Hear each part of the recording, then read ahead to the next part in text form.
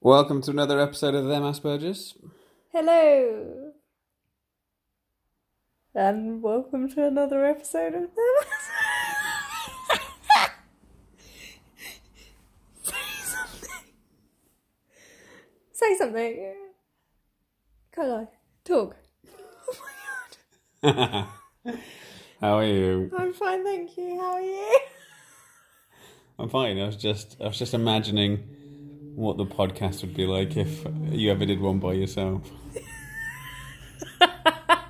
Like for some reason one of us couldn't be in it, so the other one had to do it that week's episode. I was just thinking, what would a one like just run by you would be? How it would cope or work? Not well is apparently the answer to that. Yeah, kind of like how most of my conversations with other people go.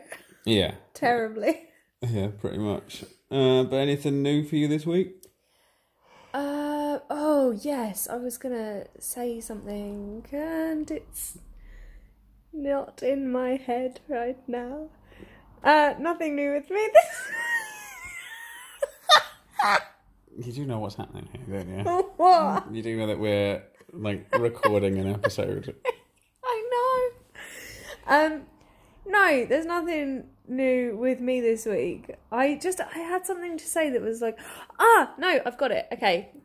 Anything new with me this week? No, there's nothing new with me this week. However, I did read on our group, someone posted, and I thought it was really interesting. An interesting point of view. Someone posted about animals potentially knowing people that have like ASD or autism to NT people, and he feels like animals can sense it like in him and therefore are nicer to him or prefer him over NT people, which I mean he was mainly talking about cats from what I can gather, and I think we've said before cats are burgers.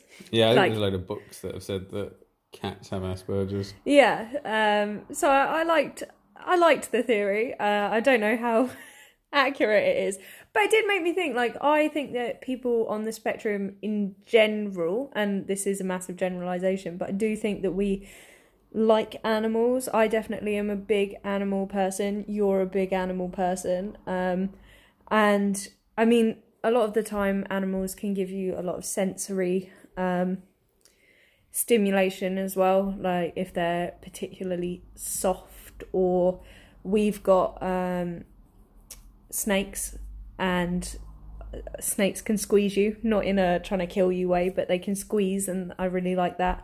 And then I was thinking, one of my snakes, when he was where he was before, he was quite aggressive towards everyone, from what I can tell, and sprayed his poo a bit and whatnot, and did stuff like that. But then the first time I held him, he was totally fine with me, and has been fine with me ever since. Like, he's never shown me any sort of sign of aggression or anything. And then I liked the theory that it's because he knew I was a burger.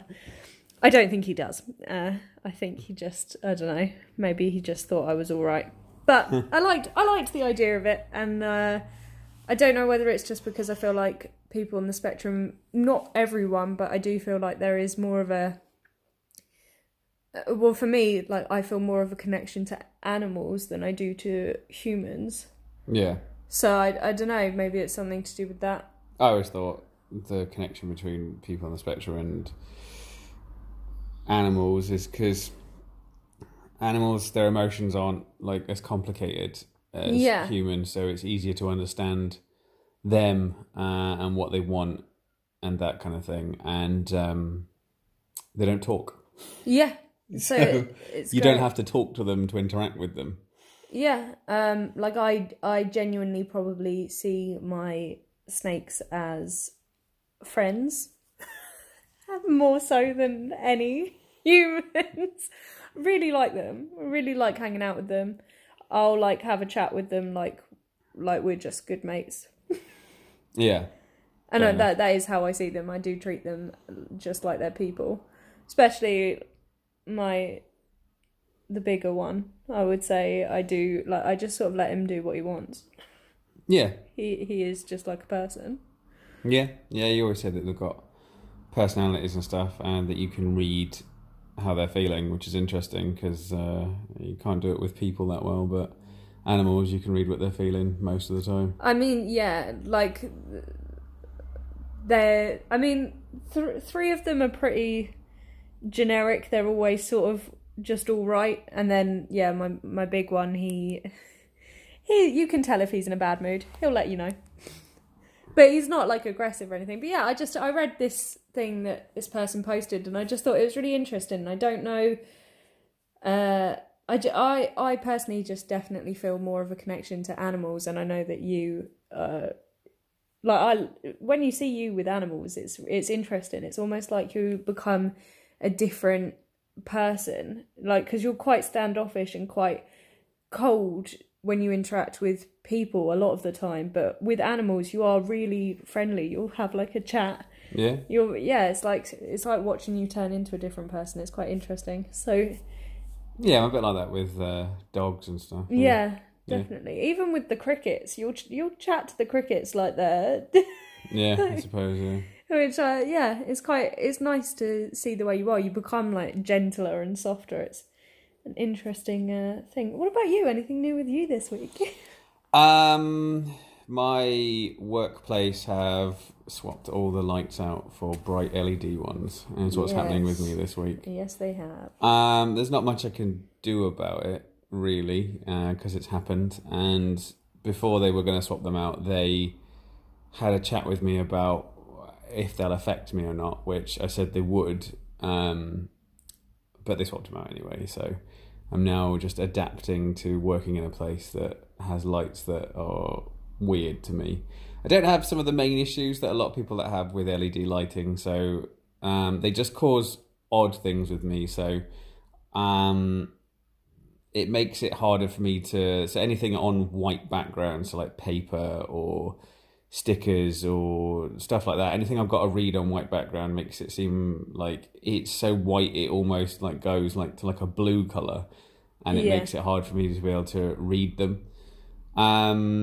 And just odd bits, like I've noticed that, like I don't know if anybody else that goes to like bright LED things, but I've noticed that when people move in LED lighting, to me it looks different to what it's supposed to look like. It looks like they're like, if you ever watch like a time-lapse videos, you know, when people move in like little like weird, like a bit like a strobe light. Oh, like frame by frame almost. Yeah, so things that move look like that to me now while I'm working there.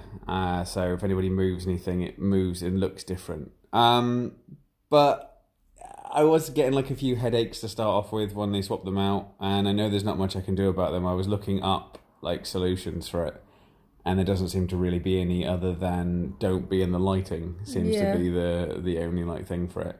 So I've spoken to my sensory therapist, and I'm going to see her tomorrow to talk about it. But there's not much I can do. They asked me about it. I said, don't put them in if you can help it. But obviously it's the relatively big company, so I feel like they just did it anyway. So I'm just learning to adapt to that. So it's interesting. I found that if I don't move around a lot, I'm fine.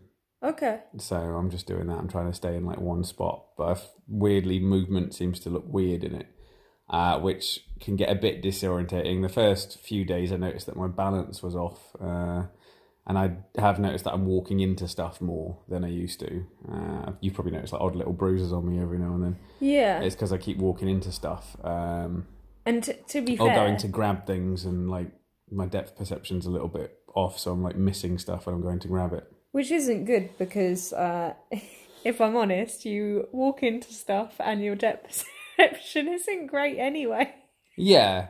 So it's made it worse. I've noticed it's worse. I noticed I was walking to get some water and I kind of tripped on nothing, and I couldn't figure out what happened. And it wasn't like a front falling forward. I kind of like stumbled to the right a little bit.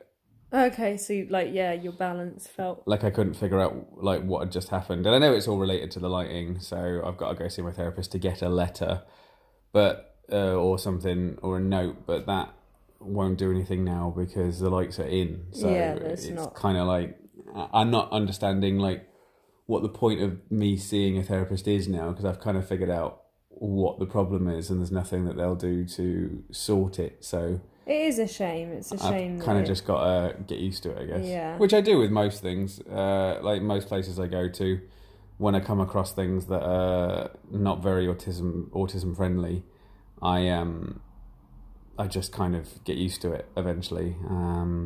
Like you just get, it's kind of like, I was thinking about it, like it's kind of just, it's the normal. So like for me, after a bit, the fact that my depth perception's a bit off now and that I'm a bit out of balance with stuff and white paper seems weird, eventually I'll just get used to that. And that'll just be that's how it is. It's how I've dealt with everything really that's not ideal, is eventually you just kind of get used to it. I always, I guess, compare it to like a really hot bath. You ever got into like a really hot bath? Initially when you first get in, it burns and it feels quite like, not painful, but uncomfortable. But then after a bit, you don't notice anymore. Yeah. It's kind of like that. Like, I'll just accept that that's the way it is. So, I mean, there's not much they can do. They're in now. And I'll just get used to it. I just adjust what I do. So when I do have to read anything on like white paper, I'll just take more time reading it. If I've got to move around the store, I'll just move slower and just try not to have you rush it like anything, and I'll probably be fine. Have you noticed any changes in your mood? I get more agitated quickly, but I knew that would happen. Like with anything sensory for me, if it's like sound, it's like certain sounds. So obviously I've got the noise cancelling headphones at work that I wear when sounds get too much to stop me from becoming agitated. It's the same with this. Like, it's not as quick at agitation as noise or smell, because obviously sound and smell's a bit different. Lighting for me isn't as bad. I suppose it's my weakest of my sensory problems. I'd say maybe smell's the worst for me. Yeah, which is interesting because I think smell's the least for me. Yeah, and then sound is probably after that, and then light is it affects me the least.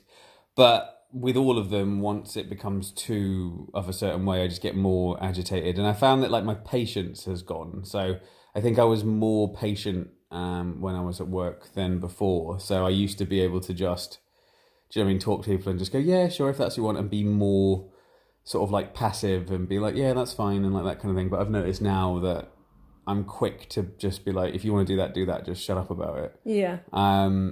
And I would put that down to the lighting. But like I say, it's in. I think at the time I said, I'd rather that you didn't, or is there something else we can do about it? But they just kind of said no. So, yeah. Yeah. Like I say, I'll just get used to it eventually. It's like everything else. Like I say, a lot of people that mask or do that kind of thing, you just sort of get used to it eventually. You just understand that that's how it is. And I get that they needed to do it, and they had to do it for the whole place. And like, obviously it's just me that has an issue with it. Nobody else does. And in fact, everybody else has gone on how much nicer it is now. Yeah. So everybody else I work with have all gone about how they prefer it and how everything's better. So it's, you know, it's like me, like, versus everyone else says it's fine. Do you know, as much as I am there, I suppose, with a disability, do you know what I mean? Like, it's reasonable adjustments. I can't expect them to just deal with the old, because he had like old gloomy halogen lights before, and they were fine. Like, I had no problem with them. I have to wear my glasses all the time in there because they still had some effect on me. Like, it's weird. I wear glasses to read and to see, but I need them all the time when I'm in that building. But when I'm not at work, I would say I only put them on at night. But for some reason, the second I used to walk in there with the halogen lighting, I need them on straight away. And it's no different now, really. It's the same. I need them on, but they're less. I mean, they've got no like filters or anything. Yeah. And I don't know. Like I say, we'll see. It's been like a week now of dealing with them, and I'm already starting to get used to. Like, I'm just starting to move differently while I'm in there and do things differently because I know there'll be a problem. It's the same with everything else. Like, it's just like a self-preservation thing. You work out what you can and can't do. Because of it, and then you just adjust your... Because, I mean, as much as the NT world knows what autism is, like, you can only really, like, look after yourself, I suppose, and regulate it yourself, because obviously most guidelines and most things that people put in place for those on the spectrum is just blanket stuff, isn't it? Like, it's still as much as we're always saying that it's unique and everybody's autism is different, I think for like big public places, they can't tailor it to everybody with autism that's in there. Yeah. Do you know what I mean? So when they have these like autism hours and like autism friendly like cinema screenings and stuff like that, they just go for the blanket main stuff that they think is that for everybody on the spectrum, but they don't realise that everybody's different. And like as much as these lights have these issues with me, we could hire another person with autism who has no effect whatsoever with LED lighting. LED lighting does nothing to them. So then it looks like, you know, for them, why have I got a problem and they don't? Am I just putting it on? Or you could have the opposite. They could hire someone that's got a much worse, well, a more severe reaction to LED lighting. And then you could be like, these people are struggling so much more. And, you know, Nikki seems way better. So, like, has he even got autism? Yeah, and that I feel like that's could be that's sort of the thing with autism with everything, because like how many times do you hear people say like, oh, I know someone who's got autism, but they've got it a lot worse than you, and like that it's not nice to hear, because a lot of the time they might have, I suppose, like a more severe form of autism, but it's dependent, and a lot of the time when people say they've got it a lot worse than you, it could just be like they're not as they don't mask as well as you do, so it doesn't necessarily mean that. It's just, I think people do that a lot, or will, you know, they might not struggle with the things that I struggle with, but you can actively see them struggle with loud noises in public, and you might not see that as clearly with me, so apparently they're worse, and I say that like in quotations. I don't know. It's a difficult one. Like you can't really put a one size fits all on autism. Like if I was to go to somewhere that was having an autism friendly hour and it was like a cafe or a restaurant, I would include in that all the cutlery had rounded bits that you hold on to, because I don't, or curved slightly, because I don't like when the handle is sharp when you hold it. It really bothers me. I have a real issue with it, especially with spoons. But like that's not the sort of thing that's going to be included in autism hour, is it? Because that's very specific to me. Yeah. So like it's things like that I just think, you know, it's always just a little bit quieter and dim the lights, which is nice, because I think that is, I suppose it is a more common one, but like you say, there isn't a... Well, it's I mean, like I say, before they put them in, they asked me about them, and I said that I wasn't 100% sure on what would happen or what reaction I'd have to them, because when I go in places that have LED lights, I'm not in there long enough, so I tend to go in and get out, and I've never worked in a place that had them permanently, like all the time. So this is the first time I've ever worked anywhere where I'm in them constantly, so I'm kind of just seeing them as I go along what they are. Yeah. And like I've said before, with me, the issues are that I hide like my autistic traits, because they said that I could bring yellow sunglasses in. So I do have various pairs of yellow sunglasses that I wear sometimes, because they do make certain lights easier to look at. And for me, it's just nicer to keep them on when we're going through places. Like we went to hospital, and like I kept them on the majority while I was in there. But then we had to wait in a pharmacy for ages, and I gave them to you to wear.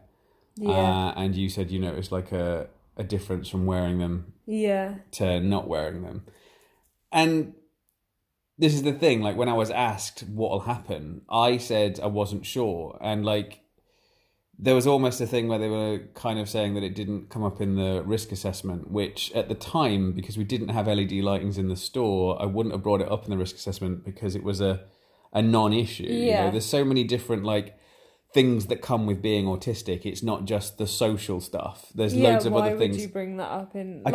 It was a work risk assessment, so I was only bringing the stuff that were relevant to the workplace. There was loads of stuff I could have brought up, you know, like, but then what relevance would it have to anything? So I didn't. So obviously, once I've got this letter from my sensory therapist, I'm assuming that they'll have to do another risk assessment on me and lighting. But like with me, because of my like masking, And what I tend to do is I tend to hide. So when I'm struggling with stuff sensory-wise, I tend to pretend like I'm not. So, do you know what I mean? I imagine for a lot of people that I work with now, I made this like big deal. So before the lights went in, I did make kind of a fuss and said that, you know, if my mistakes at work go up, or if I seem more like aggressive towards staff, or even if I have to just quit because I can't cope with being inside the store anymore, I was like, it's probably all related to the change of lights. So obviously that caused like a big deal, and like there was like messages sent and they tried to sort something out. But I said I wouldn't know for sure what would happen until it happened. So until we make the changes, I wouldn't know what the outcome. Yeah, and like the trouble is with me is once I'm struggling with lighting, so there are issues I'm having, like the balance, like the depth perception, the quick to anger, and I have made a couple of errors that I wouldn't normally make because I tried to read something off something and I read it wrong. So I followed the instructions different because I couldn't really focus on the paper all that well, so I ended up reading the wrong thing and doing something slightly different. But it's no big deal. Like the mistake I made didn't like cost, well it did, but not like anything dangerous. It's not like I work with heavy machinery or something. It was just a stupid like admin error. But the trouble is with me is I don't like to show the autistic side, I suppose. So for everyone that's looking at me, it looks like I made a big deal out of nothing and I seem to be coping fine because I'm not doing anything obvious. I'm not like rubbing my eyes or like, do you know what I mean? Like standing about looking weird. Do you know what I mean? Like I'm not doing anything that would appear like there's something wrong or something bothering me. I'm trying to mask every kind of like weird thing that's happened. So every time I do lose my balance or miss something, I try and then do some sort of behavior after that suggests I meant to do it. So when I do lose my balance, I go, oh, shoes untied or something like that. Oh, okay. Because I don't want people to know. It's like when they said you could start wearing your yellow glasses at work if that'll help. But then I think like if I start wearing yellow glasses and on the rare occasions that I have to get my headphones out and put them on, do you know what I mean? And then I've got a yellow filter on my laptop. Yeah. Do you know what I mean? Like I feel like at that point, the fact that most people that I work with don't know I'm autistic and the public that come into the place, they definitely don't know. I feel like if I have to do all those things at once, do you know what I mean? Like it's going to be harder for people to understand. Like, well, they're going to know. Not that it's not like them knowing means anything. I suppose It's not like it has a big deal. It's just I'm so used to not showing it because of. I mean, I've mentioned before in like previous episodes that with me, like when I was in school and everything like that when I was younger, my autistic traits were the things that got me into trouble constantly. That I started to hide them just because I was sick of having to stay behind after class and I was sick of having to explain myself to teachers, or like I had to like spend lunch times in like headmaster's office and that kind of thing for like my behavior, that I just stopped hiding my autistic stuff because that was the thing that kept getting me into trouble. I just started mimicking what all the other kids were doing and that seemed to work, but it took all my focus and all my concentration to be like everyone else, that then like my grades suffered and my concentration in class completely disappeared and like my absorption of knowledge faked because I spent all my time teaching myself how to be like everyone else. Yeah.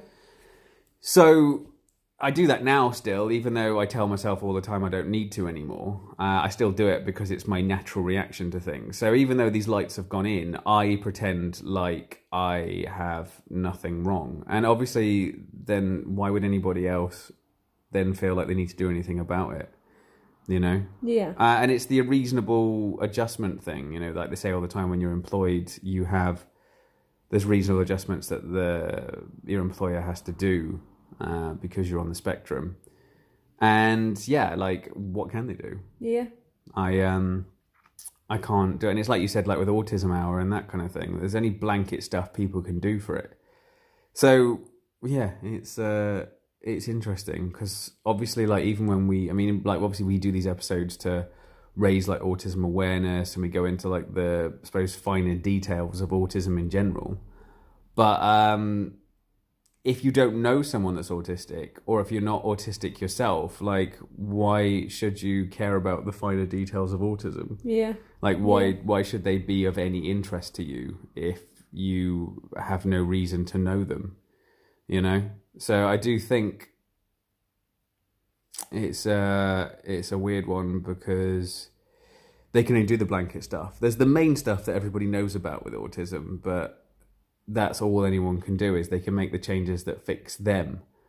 But all the other stuff, like there's loads of stuff that I would say with you that trigger meltdowns in you that are much bigger problems that for somebody like this blanket stuff, like dimmer lights and quieter music and do you know what I mean, like the social stuff, like they're the big things that people think cause people with autism massive discomfort. But I would say there's loads of weird finer detail stuff like with you that will cause the same discomfort that is unique to you. So like when you go somewhere that's got like an autism hour, like they're probably not going to be able to make changes for that stuff. No, they're not going to. Yeah, because everyone has it differently. So, yeah. So as much with these lights, I could say like that they shouldn't have put them in and you know that kind of thing. But it's not a blanket autism thing, is it? It's like, what if I do leave? Yeah. And then what if they'd have put in like some weird specific me-friendly light bulbs and then I quit? You know, like it's knowing what you can and can't do. It's knowing like what I should have to, I guess, put up with because that's just how it is, and what I shouldn't have to put up with, so what changes should be made for. There's like a weird balance with autism. Like, as I'm not in any way saying it's the same, but say somebody can't walk and the stairs into the shop, you put a like wheelchair friendly or mobility scooter friendly ramp and then get into the shop. Yeah. So that's blanket. Anybody that has no like use of their legs. Oh right, yeah. That gets them in and out of the shop, no problem. There is that like one solution for all thing for something like that. Yeah. But with like a lot of like mental disorders or mental disabilities, there isn't really that like blanket, just do this and they'll be fine. Yeah. And that's not like specific to autism. That's specific to a load of other things like bipolar and ADHD. Do you know what I mean? Like ADHD is not everybody that has ADHD doesn't have it identical. No. So yeah, it's yes. It's one of those things. But what am I supposed to do? I could say, do you know what I mean? Don't put the stuff. Don't make you can't do this because of me. But then I wasn't sure what would happen. So, but I'll let you know next week. Once I mean, obviously I see my therapist tomorrow, so we're gonna talk about it with her. Yeah, and see what she says, because you don't actually. There might be other stuff she wants to talk to you about, so we might be able to talk about that as well. Yeah. Yeah. You made a point earlier that I thought was quite interesting when you were talking about optimism. Yeah. And why people have to be optimistic. Well, it's something that I hear all the time, and once again, it's like it's a public thing. I don't know. Like it is one of those things, and it kind of like I know that everybody says it like you've got to be optimistic. You've got to like visualize. You know, when people say like you've got to visualize your dreams, and you've got to, you know what I mean, see what you want, and you know, you just got to be positive about it. Yeah. And I'm not saying that those on the spectrum can't be positive about something. I wouldn't necessarily say that we're really negative about everything all the time either. I always feel like people on the spectrum are realistic.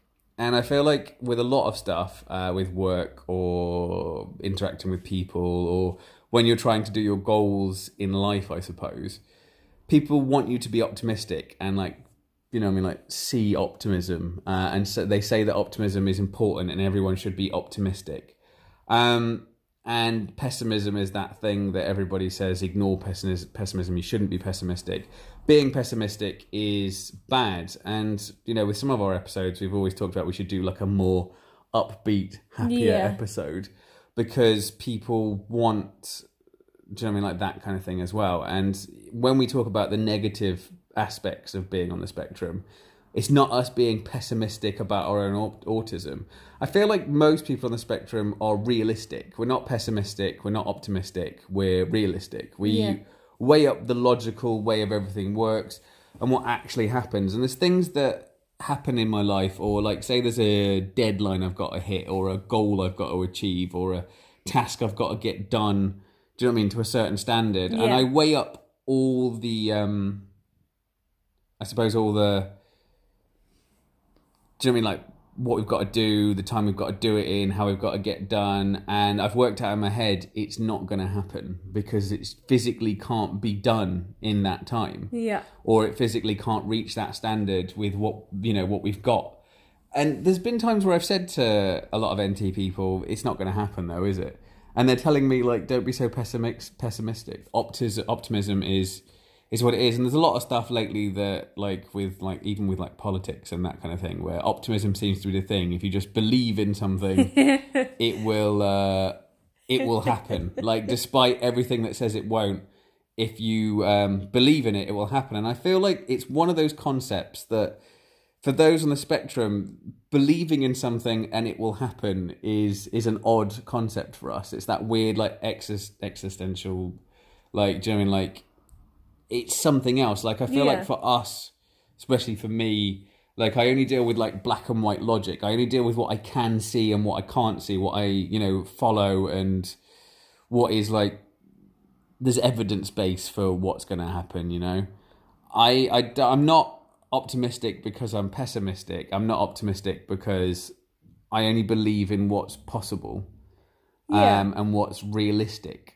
But yeah, I found that, like, with a lot of times when I talk about this kind of stuff to anyone, or when I'm asked to do something, I am always accused of being pessimistic, and you've just got to be optimistic about something. And if you stay optimistic, you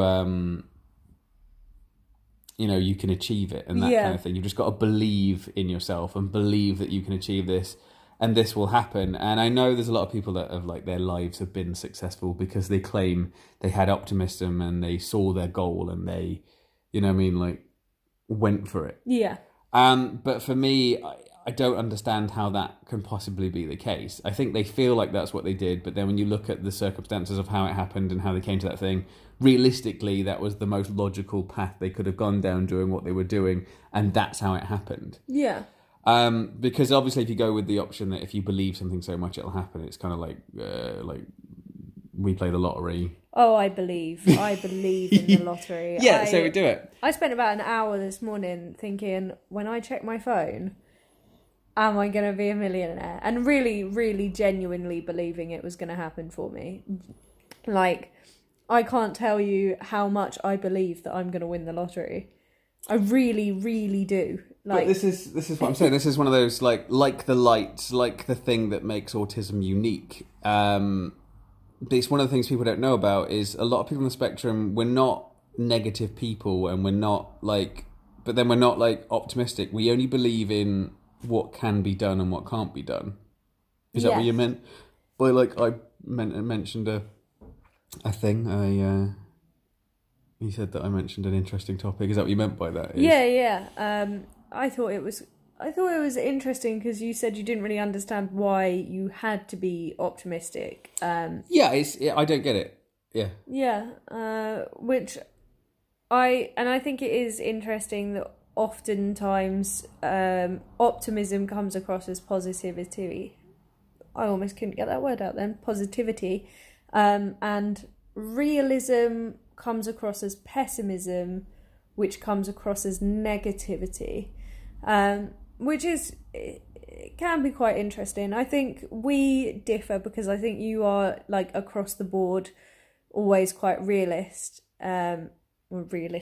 whereas I think I float around being whatever. But I think with me, like, my general outlook on things, I usually I probably absorb the way people around me are feeling quite a lot. I think that's part of my Asperger's in general, is, like, we've talked about sympathy and empathy before, so I don't want to, like, go into it too much, but I think, like, I can be quite empathetic, but like I said before, only with how I would feel in certain situations. And I feel like I also sort of take on board the way other people are. So if I've got people around me being quite negative, I think it changes my mindset to also be quite negative, Whereas if people around me are quite positive, I think I can be quite positive. I think I do think I float around. I mean, I try and be quite positive, but I definitely can get worn down if I try too much and it's just not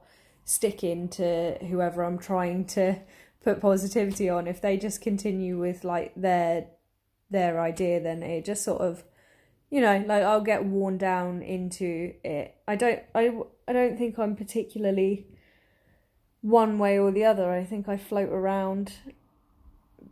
I don't know. Does that make sense? Kinda. You're just saying that you just talk about masking again. You just talk about like mimicking. You just do what they're doing. If you're talking to a positive person, you'll be positive. If you talk to a negative person, you'll be negative. Yeah, I would say not initially. So no. Obviously, like, you're not like me where I let them basically set the mood for the conversation and then I go from there. With you, I guess you go at it in a positive way, but then if they insist on bringing it down to a negative level, eventually you just go with them, and do it as well. Yeah, definitely. But yeah, like, I mean, it's like I say, it's one of those reasonable adjustments. Again, like, I feel like it's one of those things that's interesting me this week is how much do you actually expect the public or people like what adjustments and what things do you want them to do? And this is one of those things, like, do you tell people, stop telling me to be positive and stop telling me to be optimistic? Because for me, it does feel like something I'm incapable of. I'm incapable of being optimistic, but not because I'm negative about everything, not because I'm pessimistic about everything. I'm just realistic. If I think something is realistically achievable, and it's the same thing somebody who's optimistic wants, then it seems like I'm being optimistic because I'm agreeing with them that it can be done. Yeah. But then if it's something that's too out there and just can't be achieved, and I'm saying you won't be able to do that, I'm then seen as being negative. And it's something that's always happened to me a lot with like family and school and work, where I'll be like, yeah, but we're not going to be able to, are we? That's just not going to happen. And then I'm being told off for being pessimistic and I should really try harder to understand. Yeah. When really I'm just saying to them, no, it's not that I feel negative about this. It's that when you look at what this is, it can't go anywhere. It can't become anything more than it's going to be. But then, like, do I mention that to, like, people I meet? Yeah. Like, if you think I'm being pessimistic, I'm not. I'm realistic. It's just how I am. It's like, I don't know what the thing is for realism. Like I say, when you're pessimistic, it's the glass is half empty. And when you're optimistic, the glass is half full. And for realism, I guess there's water in the glass. Yeah. Yeah. And that's just how I am. I deal purely in like logic. I don't deal with like stuff that could be something. It's like I'm not pessimistic in the same way that someone's pessimistic and I feel like they're going to be. So say there's something that easily can be achieved and I'm talking to someone that's like, yeah, but like why bother, and it's just not going to happen, and something always goes wrong, doesn't it? I don't do that either. No. Like, but when I hear people doing that, I do think like, oh, come on, like seriously, like it's not that bad. Like, so I also do that as well. But do you expect people that to explain to them, look, I just deal with realism solely. So like, if you're not, it's not that I'm neither one or the other. So when you think I am being, it's because I'm being, and that annoys them, because obviously, especially when you're doing like teamwork or something like that, they keep telling you that if we all maintain a positive attitude, and they don't like my like relentlessness to keep bringing up the facts of what's happened. Like I'm likely to, because I don't understand their optimism. Optimism is one of those, I guess it is an emotion that I don't really follow and I don't really get. So when it's obvious that something is not going to happen and they're constantly like, come on guys, we can do this, this will happen. Yeah. I'm always there with the facts going, yeah, but do you remember last time we needed like 3 hours to do this and we've only got half an hour left and this needs this doing in this time, and historically we've always made the same error when we get to this point and none of us have figured out how to not do that. And then I'm being told off, do you know what I mean? Like to relentlessly keep coming back with, come on now. Yeah. And that's because I don't get their emotion. And it's the same like if I'm in relationships or, do you know what I mean? Like it's the same when I'm talking to people about just stuff like like if they say something like we could always do this, and then I'm just, like if I'm having an argument or a conversation with someone, I will say something like, yeah, but in the past when this has come up, we've always ended up doing this. And it's like, yeah, but not this time. And I'm just like, why? The variables and the thing that creates that situation is all identical still. What makes you think it'll be any different? Yeah.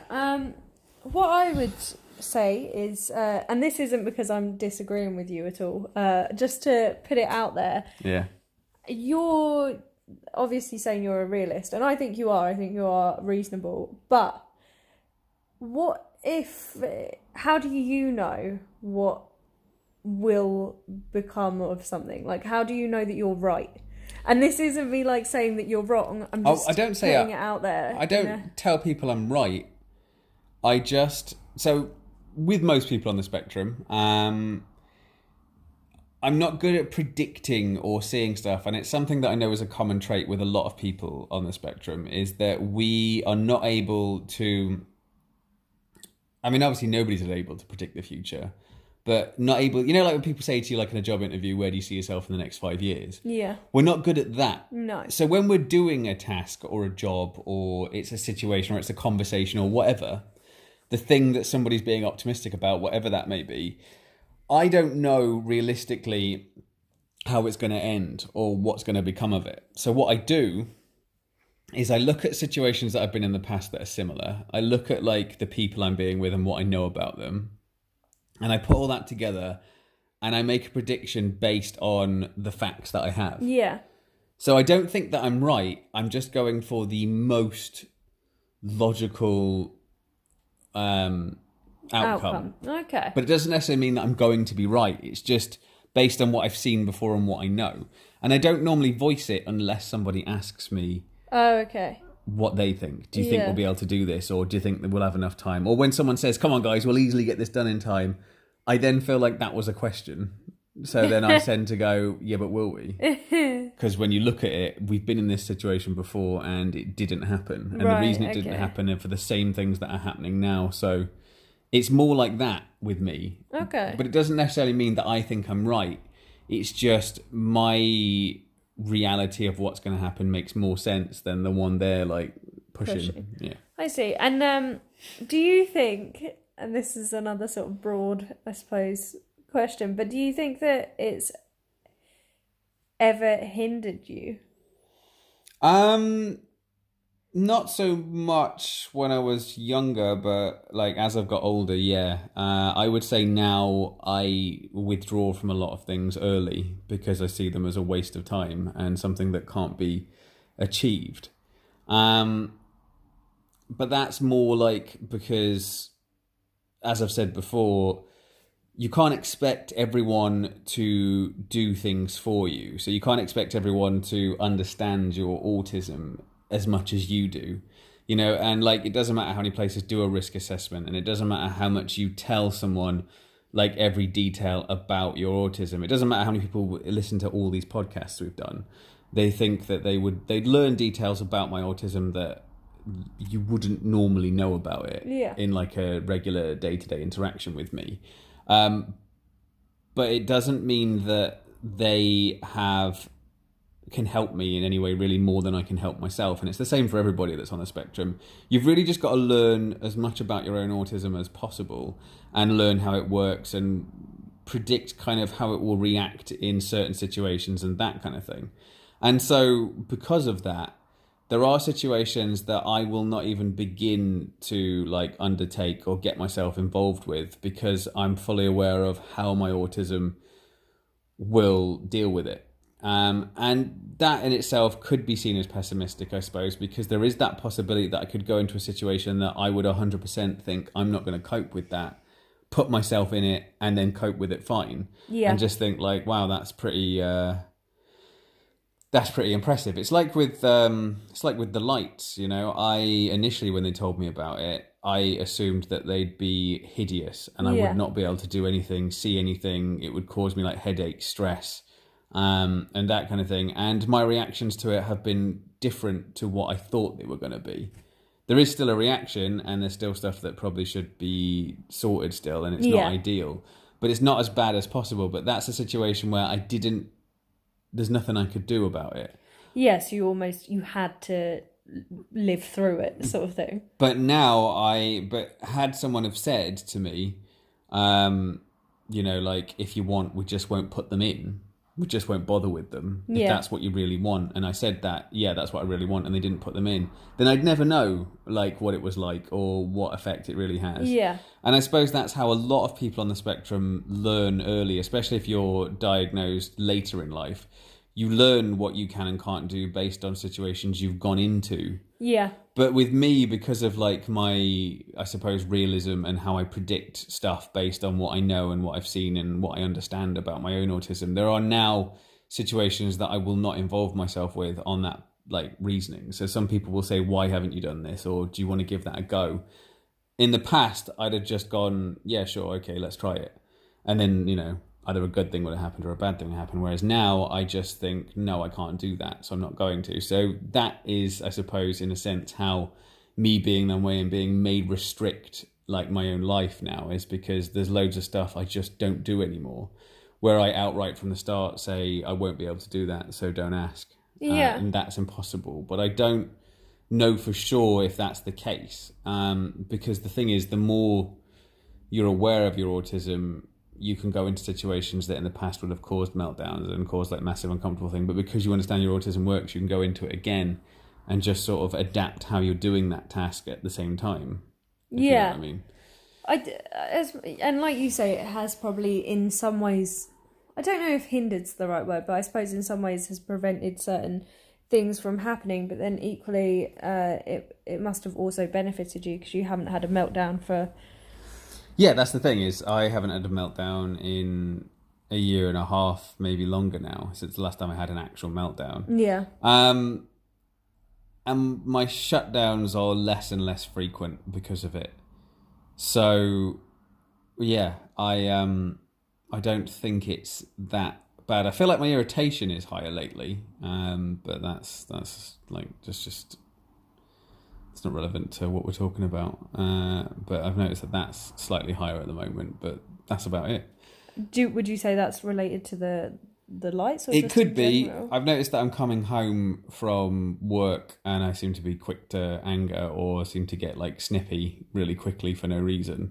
And it could just be the lighting is having like a delayed effect on me. It's not sure. But like I say, this episode that we're talking about, I'm trying to, even though like it's a bit random in places, I'm trying to talk about like what you can expect from other people based on what you have to do for yourself, you know. Okay. In what adjustments you can expect reasonably of people to Yeah, make like, for you? do you expect everyone to just understand your autism and change everything for you because they should, because you're autistic? Or can they only do the blanket main ones that everybody does because after that it's too unique, it's too tailored to the person, that the only people that can make the reasonable adjustments for yourself is you? So like, you know, like how I'm saying like the optimism thing, I'm saying I'm realistic. I understand that. So when people tell me all the time to be more positive and to be more like, you know, upbeat about something, I used to in the past get really frustrated. And one of the things with me is before I was diagnosed, the things that were my autistic traits were the things that used to anger me. So when someone pointed out one of my autistic traits, I used to get angry. But before I was autistic or diagnosed as autistic, I didn't know they were my autistic traits. So I didn't recognize the correlation that just certain things people said to me used to really quickly wind me up and make me like angry with them immediately. It wasn't until after I got diagnosed that I realized my anger was because they were pointing out my traits. And it's odd that my brain, even though it didn't know that they were autistic, that they had a name. Do you know what I mean? Like people just did. And now when people say to me, you should be more positive about this, or you should be like more upbeat and like, you know, you should really get behind this. In the past, before diagnosis, when anybody said anything like that to me, I'd immediately get aggressive and immediately become like defensive and standoffish towards them. And there'd always be usually an argument after where I've argued with them that I'm not being negative, they're just being ridiculous. And there was that kind of fight a little bit. Whereas now, when people say to me, we need to be more positive about this, which happens all the time still, it's not like it doesn't happen anymore, it still does. I feel the initial irritation of someone telling me something that I now know is something I have no real control over. And so instead of fighting them, I just tend to go, okay, you go about doing it the way you want to do it, and I'll go about doing it the way that I'm going to do it, and we'll just agree to disagree and leave it at that. Yeah. That's kind of what I say, which for a lot of people is still just like, no, I want you to be positive. And I have to then be like, well, I'm not going to be, but, you can be if you want to be. And that's that. And I try and do like more of a diplomatic approach. But for a lot of people that are trying to, especially if they're like your boss or they don't want to hear that you're not going to be positive. Yeah. Do you know what I mean? And I've seen NT people talk to each other where they tell the other one to be positive and then they go, yeah, okay, yeah, sorry about that, I'll try. Whereas to me, I can't say that because that would be a lie. Yeah, no, that makes sense. And also, I'm kind of agreeing to something I'm not going to do. So, if I said to them, yes, I'll be positive and that kind of thing, and then later on they go, so have you got it done? I'm like, no, it's not going to happen. I'm then like going against the thing I said I'd do, so I just don't want to commit to that. Yeah. But try explaining that to somebody that has just the blanket, we'll keep the lights dim, we'll turn the music down a little bit. Do you know what I mean? Like, try explaining to them, oh, and by the way, I will have this thing that makes it appear like I'm being really negative, but I'm not. I just don't deal with abstract concepts like positivity and negativity. It's like people that talk about like karma or fate or things like that. They're concepts to me that make no sense. Yeah. I understand them, but for me, I can't see them as an actual thing. They're just one of those things that you see in telly or like in movies or TV programs, or do you know what I mean? Like it's one of those things that is almost fantasy for me because I don't believe that everything's determined a certain way, or I don't believe that if you do good things will happen. I feel like everything just works in the way it's supposed to based on the way things work. Yeah. And so, but try explaining that to someone that's NT, it makes you come off as if you're, pessimistic and negative. So, do I bring that up in a risk assessment? Do I say to them that, like, there'll be times where I appear negative, but I'm not? This is just how I see stuff. Or do you just understand it yourself and understand that's how you are and just don't take any personal offense from somebody telling you to cheer up? Because that happens. That's something like, try and smile, mate. Like I get that all the time. Why don't you try smiling? Why don't you be a bit happier? Why don't you like cheer up a little bit? Why don't you be more the positive side of things? Yeah. All the things that come with being optimistic. It's not just like believing something will happen and it will. There's also that other side of it of like, why don't you smile, or or why don't you like be happier, or why show some excitement, it's your birthday, that kind of thing. It's one of those things that just, you can either tell everyone that you're autistic the second they say, why don't you be happier, it's your birthday, and you go, well, I'm on the spectrum so I can't be, or do you just sort of go, yeah, great, thanks, and then like just carry on being you? I feel like a lot of reasonable adjustments for you to be comfortable in the world, because the world's, I suppose, neurotypical mostly, is to just understand your own autism and then just ignore what other people are saying to you, because you get that they don't get how things work for you, Yeah, I think we have it slightly different in terms of just the way we are, because I think I'm different in the sense that I never really think of anything like, I get told to make sure that I am being kind of like empathetic or sympathetic when I talk to customers where I work. It's not like customer facing, but I email and call customers, and like there's be empathetic or sympathetic if someone tells you about, I don't know, like like a recent bereavement or something that would require that sort of emotion. And I don't really think, well, I'm autistic. I just think, right, okay, I need to learn how to do that.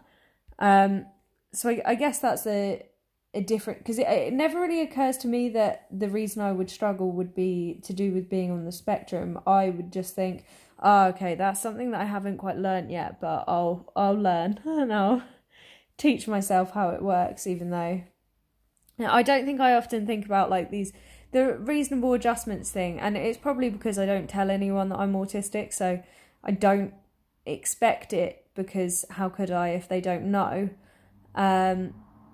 But yeah, I think kind of what you're saying, in that like understanding your own autism and then making the adjustments almost for yourself is probably the most effective thing you can do. I think that is what I try to do, because I don't really know well, I don't expect anyone else to make any adjustments, which is probably why I'm more susceptible to meltdowns than you are as well.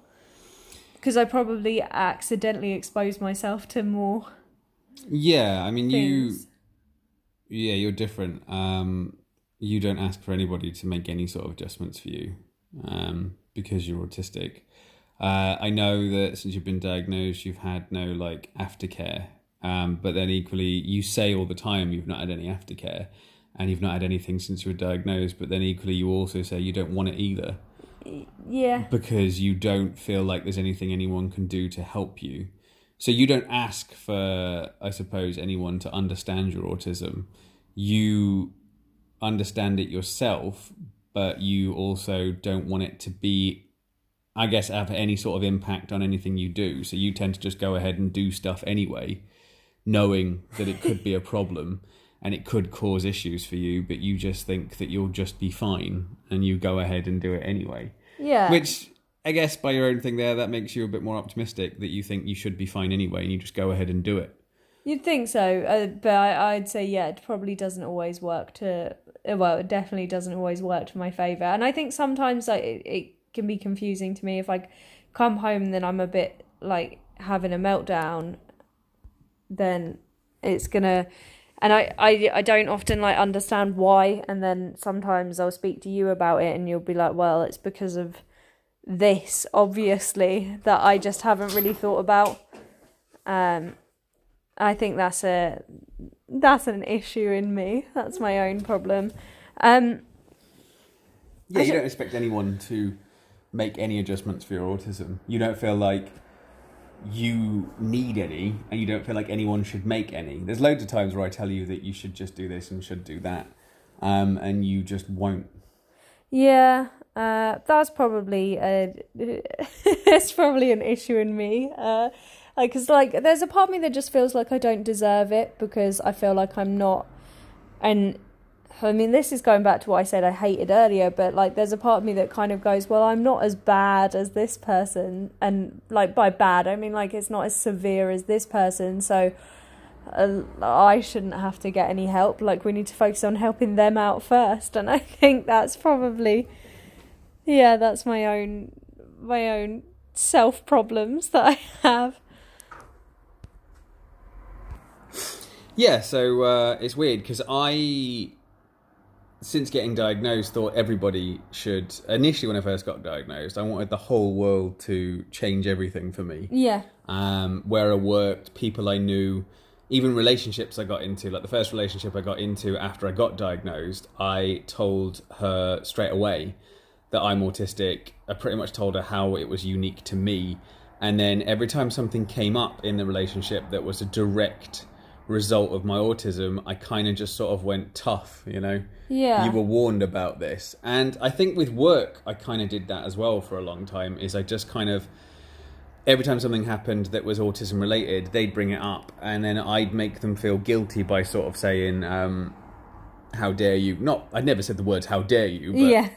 Do you know what I mean? I was kind of always like, it's because of my autism, like this shouldn't be a problem. You shouldn't be pulling me into this meeting and telling me this stuff when it's obvious that's what's happened here. Yeah. And I used to be annoyed with like their ignorance of not understanding that that's where this is coming from. Yeah. And that's how this has happened. Whereas now, I've kind of understood that, I kind of now just get that when you look at the adjustments people make for those on the spectrum, it is just the stuff that's more commonly known.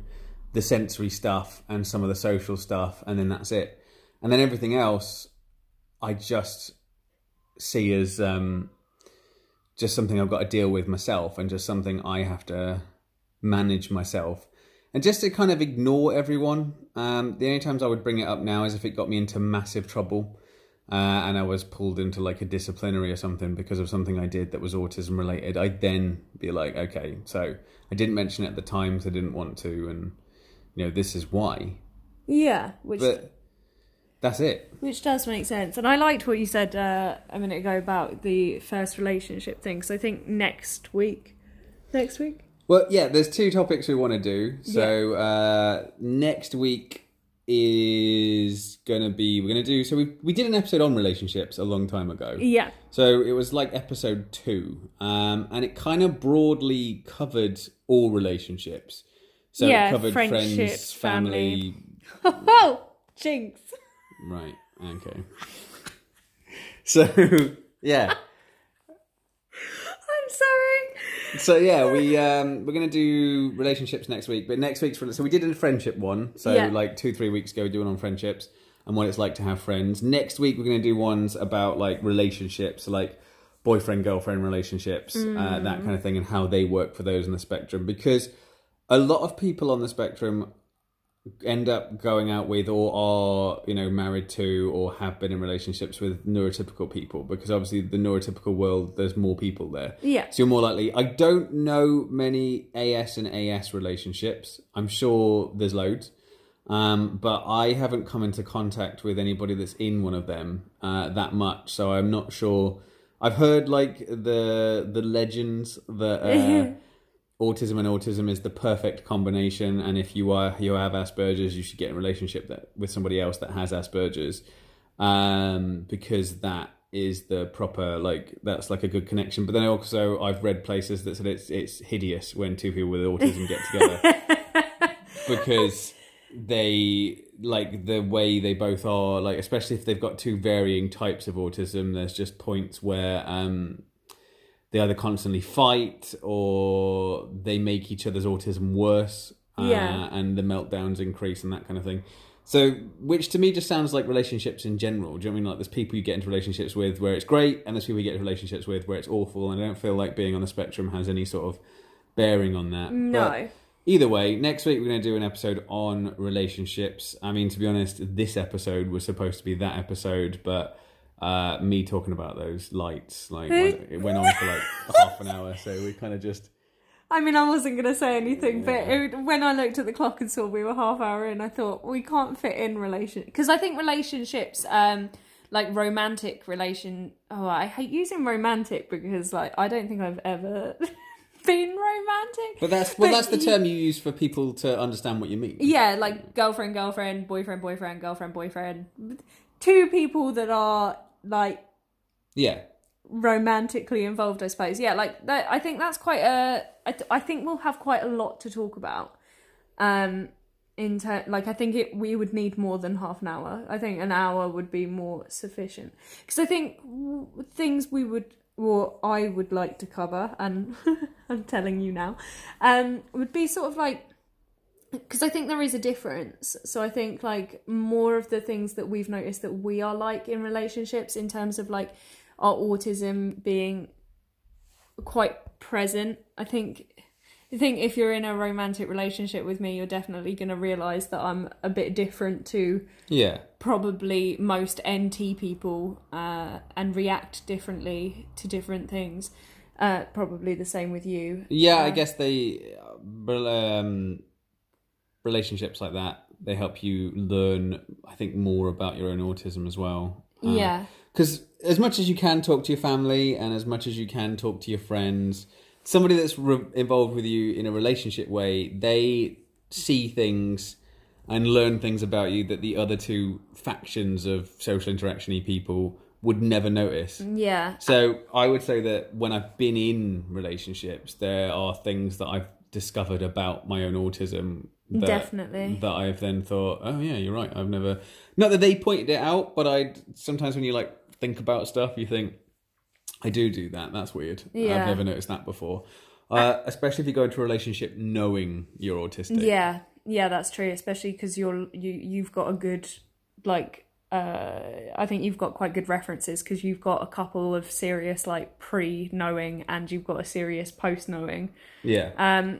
I also think it's a good way, like I said, I wanted to spread some positivity on autism. As I said a couple of episodes ago, I felt like we'd done quite a few, like, not negative, but, like, we hadn't done, like, a really selling autism. I think relationships is a good way to talk about the pros of being with someone on the spectrum and the cons. And obviously that's quite a generic thing, because one person's pro could be another person's con and vice versa. But I definitely think there are some more like universally good things that could come from being with someone on the spectrum, but also some things that, from what I've heard, NT people who are with people on the spectrum, I know we can be a nightmare sometimes.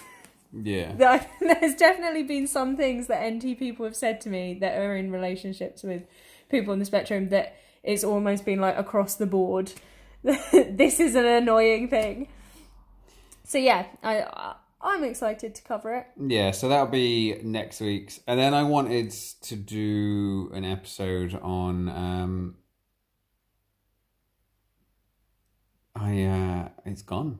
Oh? It's gone. I had it where we were talking about, like, when we said what we're doing for next week. I was like, oh yeah, and there's this episode. So I do have a topic. I just can't remember what it is. And we will disclose it next week. Yeah, I'll mention it next week what it's going to be. But that's it for this week. Nothing new going on. Terrible that we didn't do any sort of video or pictures or even posted the last episode last week. So I didn't do anything on the Outburst episode. We didn't know, like, I suppose, promoting of it. We were gonna, but yeah, it's usually, I used to just do the post thing, but the video thing seems to be working better.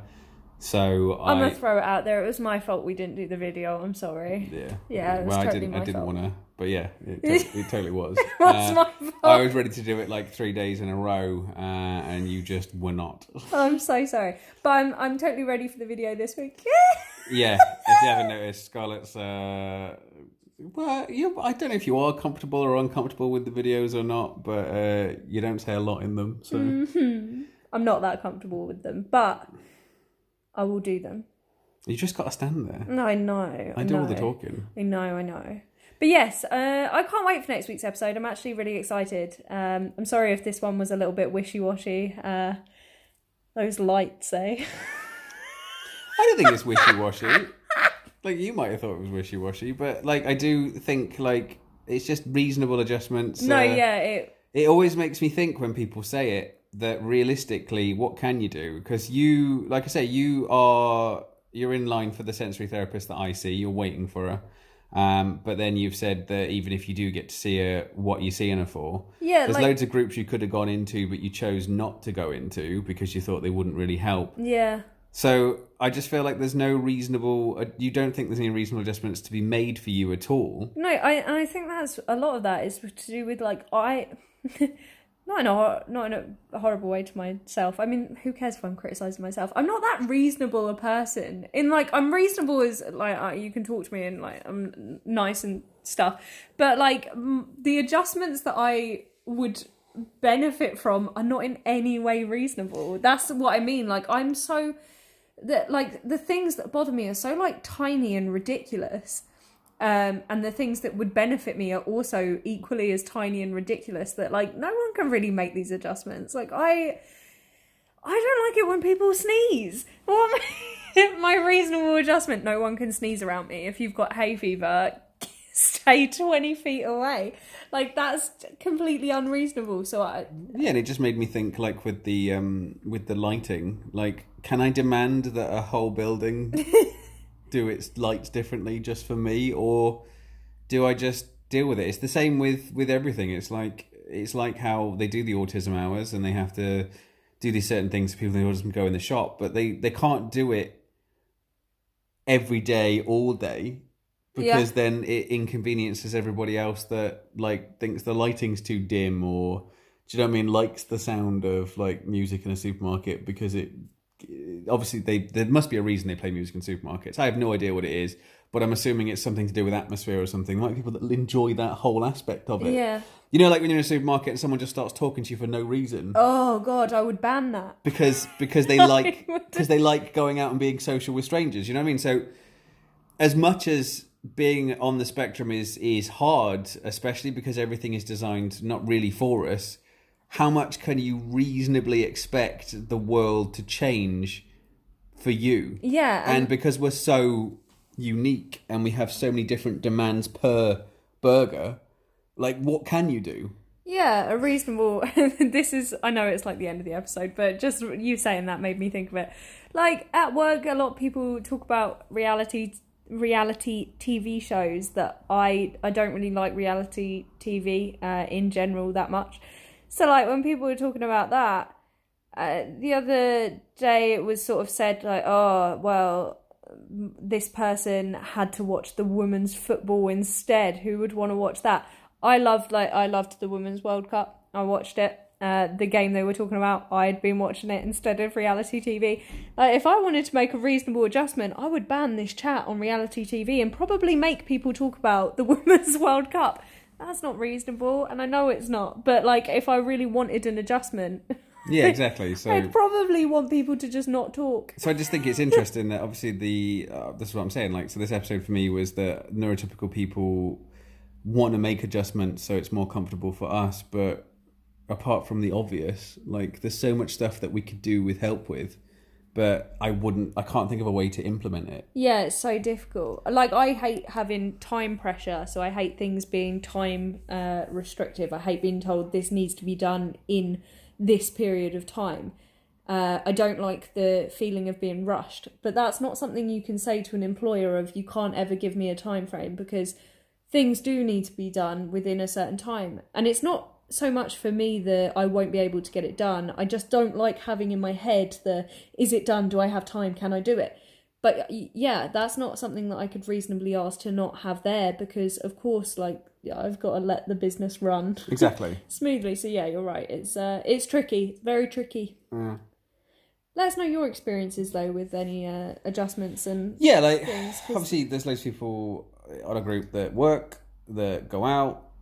Do you know what I mean? They have to do stuff that are social. There's a lot of people that are actually quite sociable. Yeah. How do you deal with your social groups? How do they reasonably adjust to you, if they do at all, or how do you adjust yourself to be in that situation? Yeah, like me and you are quite solitary. We only really see each other. Yes. And that's it. I love it. I love being solitary. I've met people on the spectrum that like to be around loads of people and meet different people all the time. They find... I knew somebody that's on the spectrum that... And yeah, we will wrap this up, but just as a quick thing. I know somebody that's autistic that likes meeting strangers, but doesn't like meeting people he already knows. So he will go and talk to strangers constantly, and he likes talking to people that he's never met before. But then once he's learnt the stuff he wants to know about them, he's done with them. And then he'll he'll talk to anyone. He'll talk to anybody he bumps into, like waiting staff, people in queues. Do you mean people in the toilets, people at bus stops? That's so interesting. And he finds that more interesting than talking to someone, say, he's known for 3 years. The person who's known 3 years will try and talk to him, and he just won't. There'll be times where it's considered rude because he'll be, like, say, in a coffee shop talking to his friend who he's known for a while, and then we'll turn around and talk to the person on the table behind him because he doesn't know that person. Oh, I love that. Yeah, that's very interesting. And it's because he's got a weird thing about collecting... I guess it is like an obsession, but he's got a weird thing about collecting people he meets, like, names and basic information about them, a bit like Top Trumps or like a basic profile on somebody. He likes learning that stuff about people, but the deep, detailed stuff, he don't care about that. But yeah. Thank you so much for listening, everybody. Yeah, the next week's episode is the relationship episode. Yeah. Guaranteed talking about... Locked it in. Yeah, because that didn't happen this time. Yeah. So, like I say, thanks everyone for listening. We are available on all major podcast stuff. I keep using Spotify, but we are also on iTunes, Google Podcasts, Podbean, Anchor. I can't think of any more. Do you know any others? No. Basically, anything that's got podcasts on it, we're on there. Apart from whichever one is that you know about that I don't know about. There's a paid... Oh, Luminary. There's a paid one that's like the Netflix of podcasts. We're not on that one. No. But everything else we are. And like, join our group. There's a private group on Facebook. Just look for Them Aspergers on Twitter, Instagram, and Facebook. The Instagram barely gets used, and the Twitter is kind of like a rehash of the Facebook. But they're there if you're not someone that's into Facebook or Instagram. We're on all three. Thank you so much for listening. Yeah. Private group on the Facebook page. If you want to join it, just get yourself in there and we'll accept the invites. Me and Scarlett have been quite absent from the Facebook group this week, but we won't be from now on. And there's loads of people been posting stuff and messages, and we basically haven't seen any of it. Oh no, I've been reading them. Like this is how I've got the animal. Thing, yeah. No, I've been reading them. I just haven't got around to. Yeah, so we will get back on that because we've been a bit thing, and like I say, with the videos and stuff, we will post them also. And like I say, any suggestions or anything you want to ask or any questions you want to ask us directly, just send us a Facebook message. Or you can email them aspergers@gmail.com and we will reply. But that is it. I'm done with all the plugging of everything. Is there anything else you want to add? No, thank you so much. Bye.